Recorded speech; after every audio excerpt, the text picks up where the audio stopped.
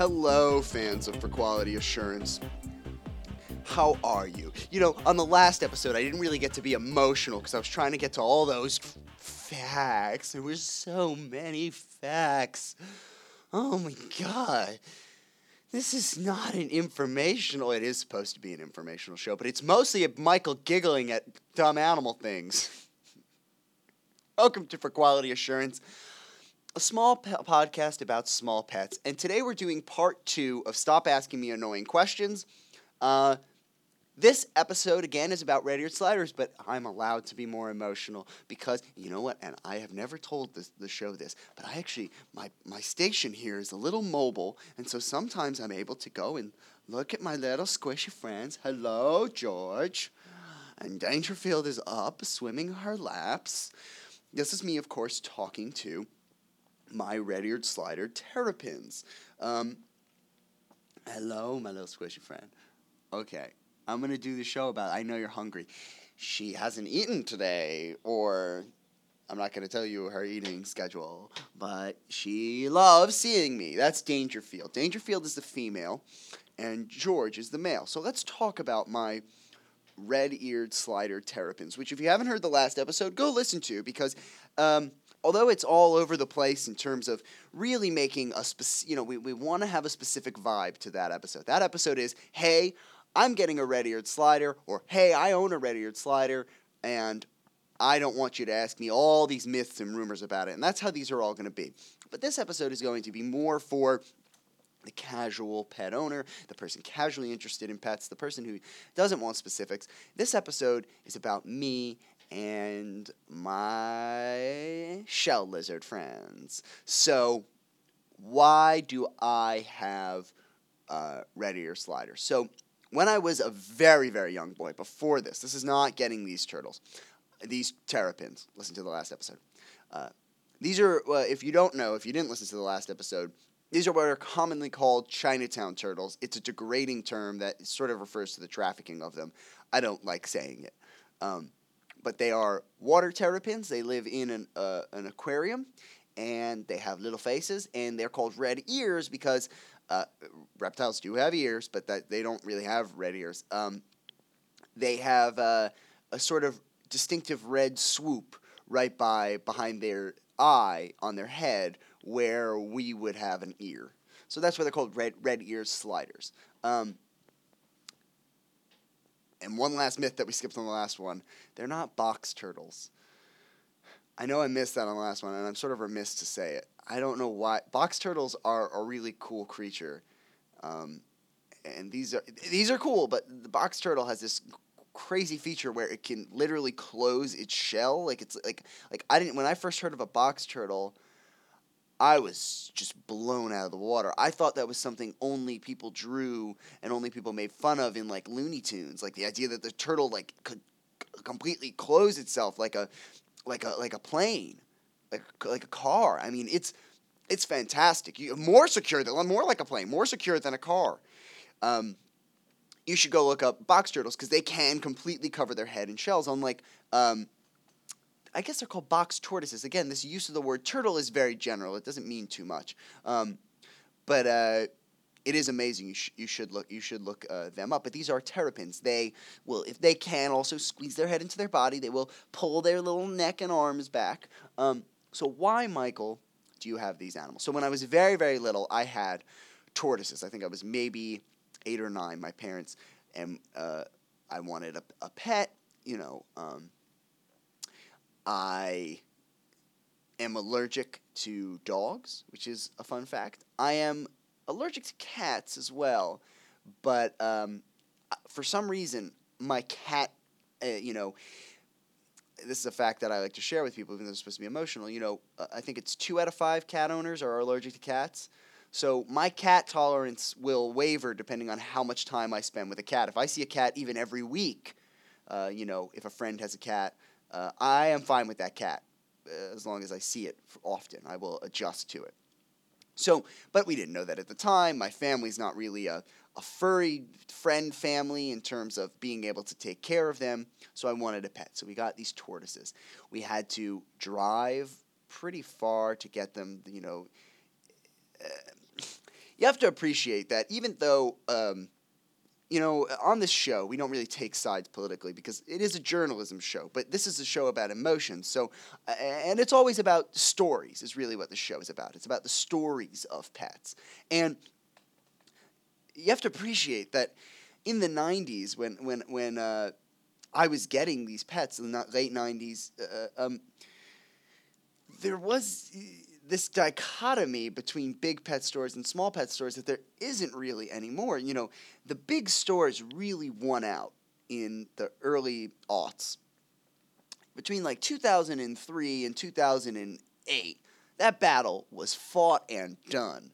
But before that, like, pet stores were cool and scary in that good way, some of them, and some incredibly friendly and strange and unique. It's, we often talk about the battle between big bookstores and small bookstores, but we don't often talk about the battle between big pet stores and small pet stores because it becomes more of an issue of the animals, which is great. But if you're as a consumer, and again, we have to talk about the emotional side of it, for me, there was this both incredibly scary and scary not just to a kid, like, and not just scary in a good way, but also, like, there were some scary pet stores. Like, if you're probably under the age of 16 listening to this show right now, you really, it's a very rare you were a part of this world, but, like, there were weird pet stores. There was, like, some weird couple that in every town that owned, like, the weirdest pet store. And so it was either the coolest place in the world, like, you would go in there and, like, they would own, like, crazy lizards and they'd be the coolest people ever, or it was like, oh, I don't know, like, this could be a Twilight Zone where that lizard next to the register is actually who is running the store. Like, it was so weird. And there were scary pet stores, and there weren't big pet stores. The idea that you would find a Petco even in the early 90s, like in every town or on every highway, wasn't so solidified yet. There were a lot of mergers that happened. There were a lot of small, big guys that fell off along the way. It's a model that was not just immune to the bookstores and to the office supply companies and to the computer stores. This was also happening in the pet store world at the time. So we had to drive to get these tortoises, I think somewhere in New York, to really find a pet store that we... The other side of it, too, is with exotics, which most of my pets are. They're classified as exotics. Exotics have a very strange dynamic to them. One, they're prohibitive cost-wise.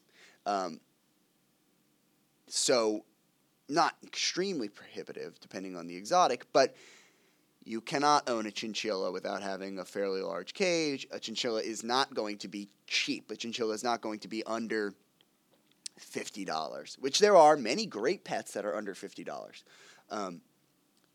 Most people would tell you that the best pets, for the ones that we have our problems with, are adopted. As someone who's adopted, it's a very satisfying feeling. We will get to me adopting animals in the future. But... So we got these tortoises.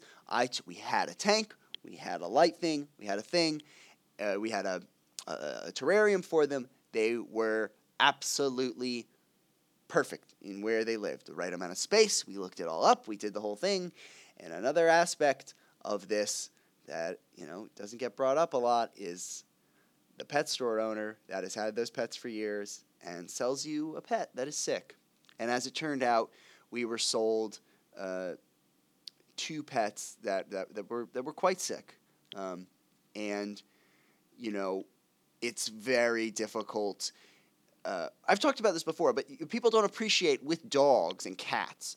One of the things that is both good and bad about it is you feel as though this sense of inheriting it from your parents, that they had cats, and so I understand it. But farms, the science of farms, and even though now farms are getting to the point where farmers are able to go to, like, college and have awesome degrees and know every single piece of biology going into their farms. For years, many farms, before the age of information, relied on the fact that this was just, that they had just, used almost natural selection for their process of taking care of animals. that their very lives depended on being right about whether an animal was sick or whether an animal would live or how to treat a certain illness. So with cats and dogs, you sort of see a microcosm of that, where you take for granted that you know when a dog is sick, that you know what a sick dog looks like. And for us, it happened very quickly that they started to show signs of health problems. And we probably might not have been able to see subtle things early on. Again, I had books. This was the 90s. I, as a kid, read like 3 books on tortoises. And these tortoises were, I mean, some of them didn't even make sense. There was like, this was this world of niches before the late thousands and now super into the teens. Like, it was not this age of information. It was not this age of getting things. It was the age of niches. It was your online forum. You didn't go to Reddit. Your online forum was just for the thing you wanted to. They would build entire websites, and they still do. I'm not being like you don't remember, but it was niche to the point of being difficult. It's not niche today where it's like a good niche, like let's build. And it was also harder to build a website, so it was more ridiculous. Yeah, you can build a website after each of your toenails, and that's not too much work. But the idea that there were all these niches, small bookstores, small pet stores, and it was not as everyone wants to paint it. I know it sounds like I'm painting this wonderful world of uniqueness. It was difficult. I read 3 books. I think one of them on how to take care of tortoises actually applied to the tortoises I had. So it became this thing of playing doctor at a certain point, and they were both very sick when we got them. And one of the weird things my parents did, and I've never asked them about it, was I found, so one of them died early on, and I found them, and we dealt with the death thing, and I had another pet before. We had the frog we had to bring back to the store, or did we? No, we had dead pets. We had tried, pets that are difficult to take care of, as everyone does, and we had gone through and tried stuff. This was over years and years and years. We'd had sea monkeys. We had experiences with these animals dying and saying the pet is dead. And I found the first one, and I said, oh, he's dead. And I was sad, and I cried, and I was upset about it. But then when the second one died, they tried to lie to me about it. I was like, and I didn't even call them on it. I was like, I knew the animal was dead. A very weird thing.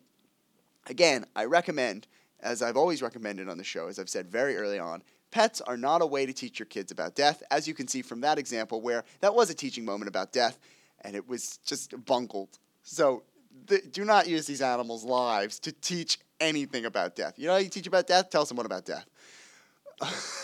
Don't. Or, you know what? They'll figure it out. So we had those. That lasted a very short amount of time. Again, sad world of maybe scamming, maybe not scamming. Who knows? But very sad. I was very close to them. For the time I was with them, maybe a month or 2, I did very much love those 2 tortoises. Then we skip forward to me being in high school. And I've had fish.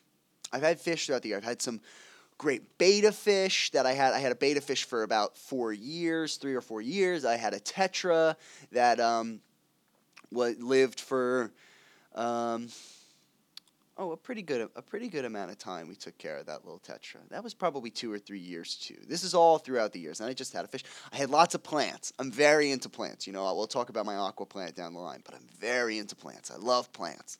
I think they're totally living, and you can totally have this emotion with them, and it's a very under talked about caretaking relationship with plants, and it's fascinated me over the years. My room at the time when this turtle thing comes up, actually, I had sacrificed almost pretty much there was nothing you could do in my room other than sleep and sit at a desk, because I had an entire, almost half of the room dedicated to plants. People, again, and this is sort of thematic of what happens with the turtles and the things that people believe about turtles, but people would give me plants and I would hang on to them for years, and I'd go out and I'd get I'd ask people if like when they were throwing out planters, I'd say, can I keep that? Or I'd save buckets and stuff, and it wasn't ridiculous looking, like it wasn't like a crazy thing. Like when I say buckets, I mean like those plant buckets that are like you're supposed to just really transport plants in. But I would save bigger ones, and I would grow. I would take any time I would eat a fruit, I would take the fruit, the seed, and try and germinate it. And I did, and I had an apple plant for a while. I had a potato bonsai. I love plants, but we'll get more into that when we get into the aquaplant episode. So my room is covered in plants, but I wanted, I sort of said, I should be more serious about getting a pet. I want a pet. And here's where the sad elements of it come in. I remembered this ordeal of finding pets, and I knew that you couldn't really get at the time, recently actually, I think like 2 years ago, even Petco's in areas where you could sell 4-inch sliders, and I'm going to name names because that's the one I'm talking about.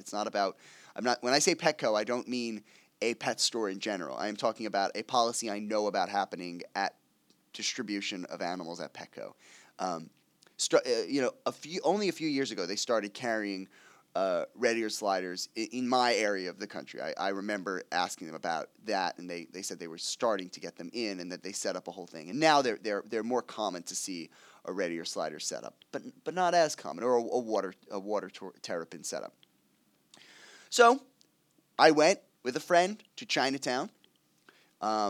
We went looking around. They would keep them like under things, and they would keep like this little what should be a carrying container for a reptile, or really only a reptile I think you're supposed to carry in those. But those plastic carrying containers you see, if you don't know, that's not really an aquarium. And there were 5 or 6 turtles in there, and I had a tank set up. It was the same tank from when I had my tortoises. It is the same tank I am using now. For one of my tortoises, for one of my terrapins, we'll get to that. And I looked stuff up before I was there, so we're talking all about the before moments. I knew I wasn't going to be able to afford a filter right away. I knew I wouldn't be able to, I was in high school. I didn't have the cash right away, so someone had gotten me. I looked up what does a filter do? And someone had got me a desk fountain,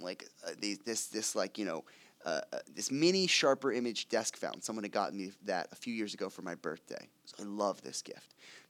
But anything that I love, if I can turn it into something more I love, which would be my terrapins, my red ear sliders that I love, I took it and I took the fixture off that would allow the water to flow up into a fancy fashion.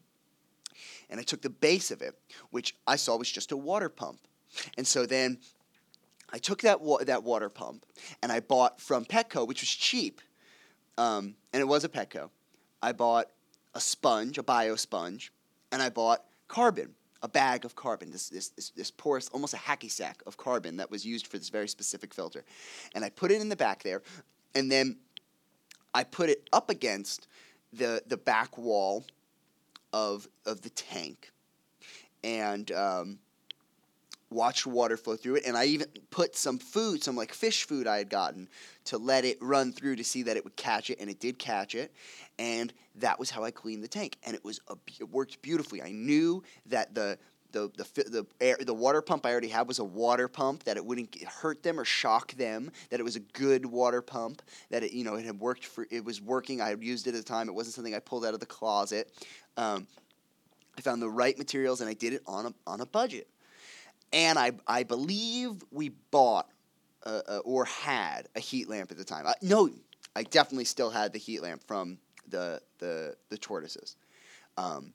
Fluorescent light we may have also had. I know for a week, I know it broke. I know eventually I ended up having to put money into getting a new one. I know for a week I used a fluorescent lamp from up in the attic, because I was like, oh my God, they don't have light, they don't have it, what's going to happen? So all of this has, we have the old setup with the lamp and the thing, and then I retrofit this water pump to filter water. I have a clean flowing tank at home waiting for them. I go into Chinatown. I buy these turtles for $10 together. That's right. I bought George and Bill. Now, you might have remembered the names I said at the beginning of the show. Those aren't the same names, so I'm sort of spelling out what's going to happen for you. So George, which is the longest pet I've ever had, is he's 8. He'll be 8 this year.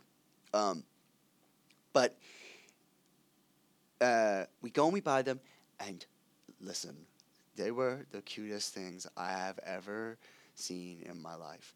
They were both the size of maybe 2 quarters. They weren't tiny. I see those often. They were very, very cute. George still to this day has like the same pattern. He's a very pretty turtle in terms of his back pattern. He has like the same pattern that he had when he was a little baby. And George was a little lighter. He has a little bit of a yellow tint to him. At one point we even thought he was a painted turtle or a yellow slider, but he's not. He's a red hair slider, and he's very, very cute. He was small. He was active. He was in my face in this little grungy Chinatown convenience store, and I loved him right away, and he's looking at me now, and I do love you with your little face. Your face is like the size of what you were when you was a baby.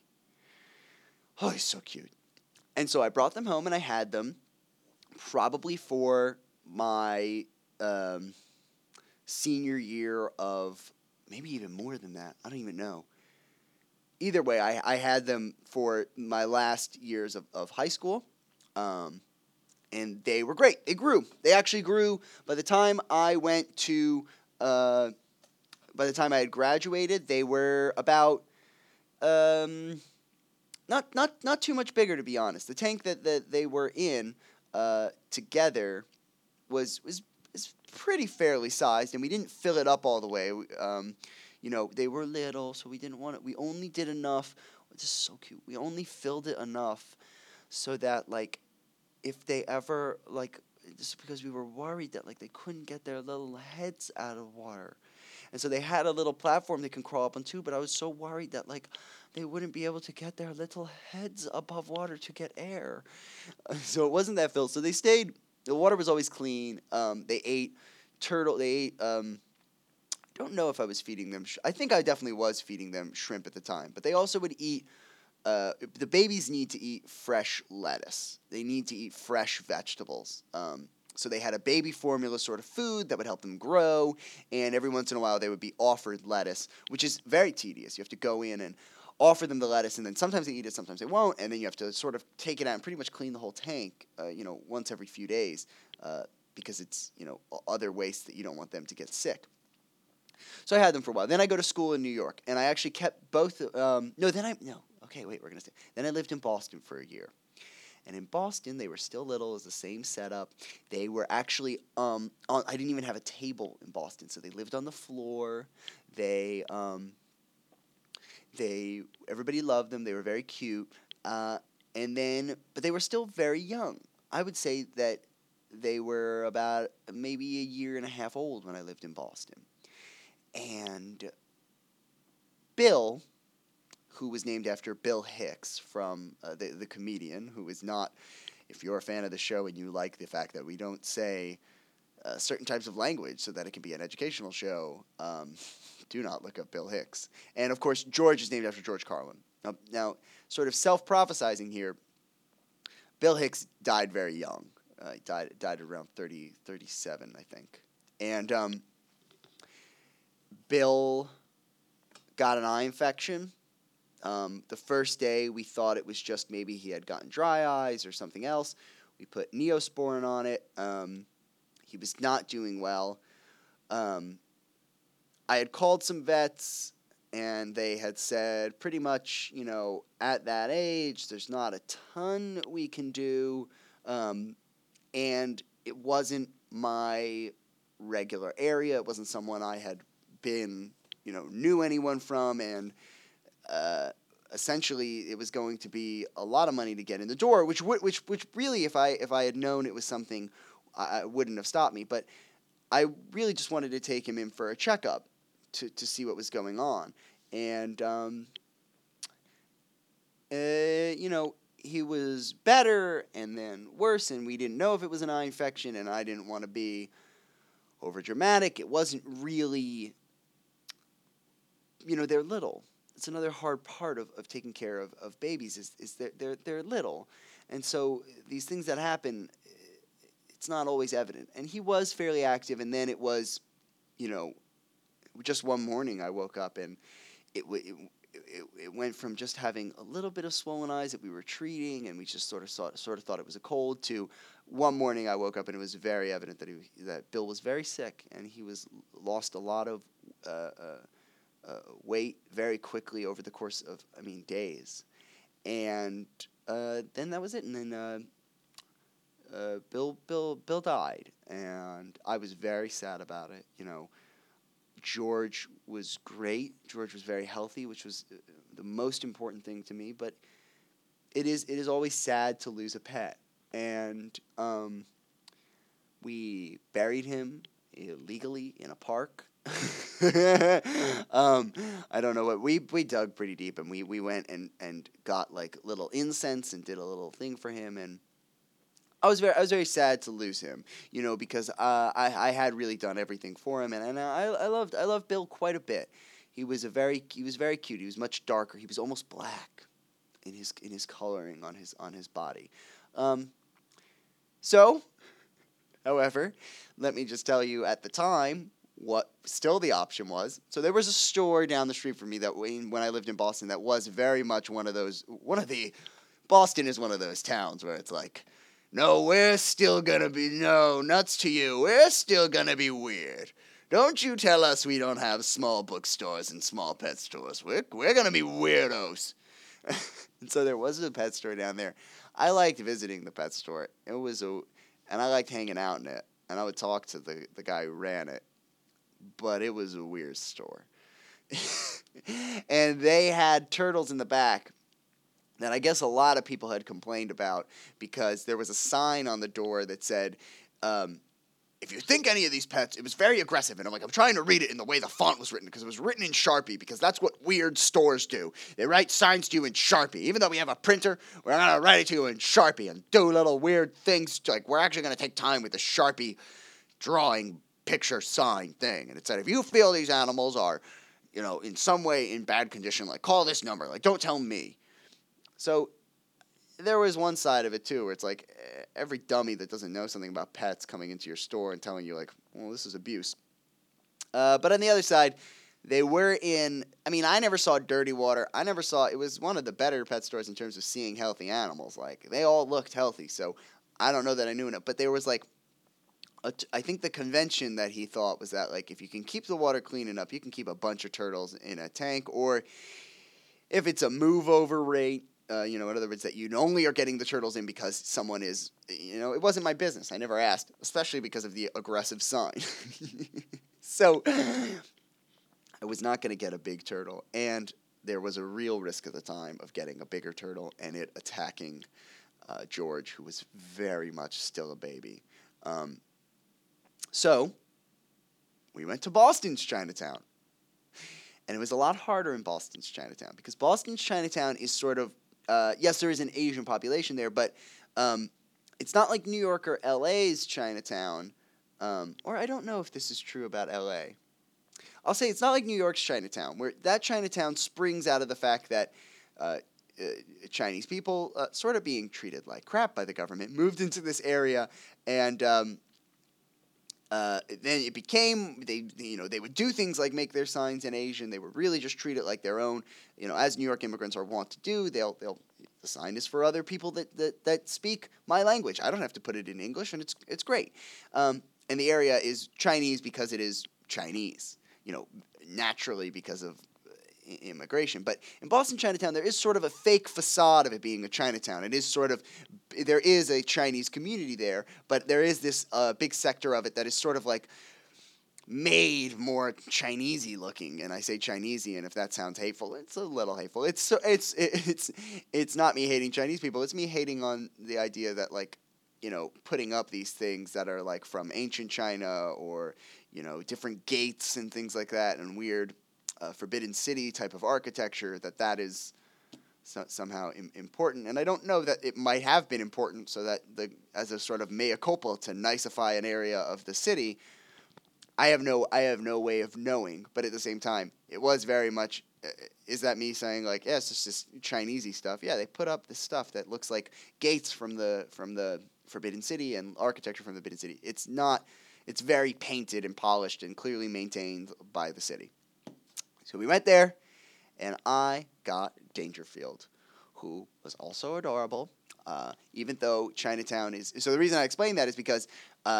It was not like, in Chinatown, there's also a large contingent of, in New York City, like, faux bags and, like, people selling you fake watches and people that will rob someone if you want. That's not a Chinese thing. That's just some of the criminals hang out around there, and there's some not-so-great enterprises. So the idea that the shop clerk has adorable turtles that you can buy from him in Chinatown in New York's Chinatown, is actually pretty uninsidious. Boston's Chinatown is not quite that way. It is a little cleaned up. But we did because someone had told us. I was not being racist and saying, well, why don't we just go to Chinatown? Someone had said, no, they definitely do sell them up there as well. So we go. We had to hunt. We had to go into a lot of stores. Some places really didn't even want to talk to us about it because I guess they were like, no, we don't do that. Like, it was a very clean, in terms of crime activity kind of environment. Finally found one. It was worse conditions than the first one because they were, as far as I could tell, feeding Dangerfield styrofoam. And I don't know if this was like a tactic that they had heard that like, oh, because turtles are so hardy, if you feed them styrofoam, they'll think they're full and they won't like try and eat each other. I don't know. Got Dangerfield. Then I moved to go to college in New York. My parents live in New Jersey. The tank with Dangerfield and George throughout most of my college lives at home. I buy an automatic feeder. I buy a significant filter, much bigger than what is recommended for the tank size. I essentially bought the biggest filter I knew that the motor wouldn't like shake the tank. And essentially what this meant was that once a month, or I would, and when I had time, once every 2 weeks, I would, from New York to New Jersey, I could do it without my parents even really needing to know I was there. I would go and pop in, make sure they were okay, see the feeder work once for that day. I would try to show up at the time that it was scheduled, see them eat, feed them, handle them a little, tell them how cute they are, and go back to school.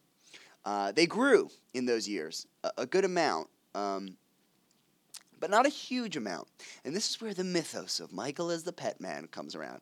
Because when I would live at home for the summers when the dorms were closed, they would grow infinitely. And they were getting the same. I wouldn't even turn the automatic filter off when I was home because I wanted to see that it was working. But they would grow, and they got so much bigger. And they eventually were, by the time they moved in with me at the end of college, about at what you would want to buy them at, 3 to 4 inches long. But not that big still. Still very little and very cute. I'd say 3 inches on a very good day when I moved them there. And then I moved them with me into my apartment, and we were great for a bunch of years, and it was good, and they were happy. I was, using the same tank and really only compensating by trying to fill the water up more to the point where they wouldn't get curious about climbing over, because turtles are very explorative. They are very, very explorative. They will climb out and around, and they just like that. So we are actually, this is amazing. I did not think this was going to happen. I don't like to make this podcast longer than a half an hour. So we are going to say goodbye for this week. And I'm going to have to finish this story next week because there is so much more. Okay. We'll talk to you next week. Listen in next week to really hear my journey with my turtles. And just as a spoiler alert, these turtles do live on. They are the turtles I have now. But we'll go through the next years of their lives in the next one. I hope people like this. I hope people, I think hearing these stories about a unique small pet sort of gives people hope that they can own a small pet, that it isn't that hard, that it isn't that ridiculous, that it isn't that strange of a thing. So we'll see you next week.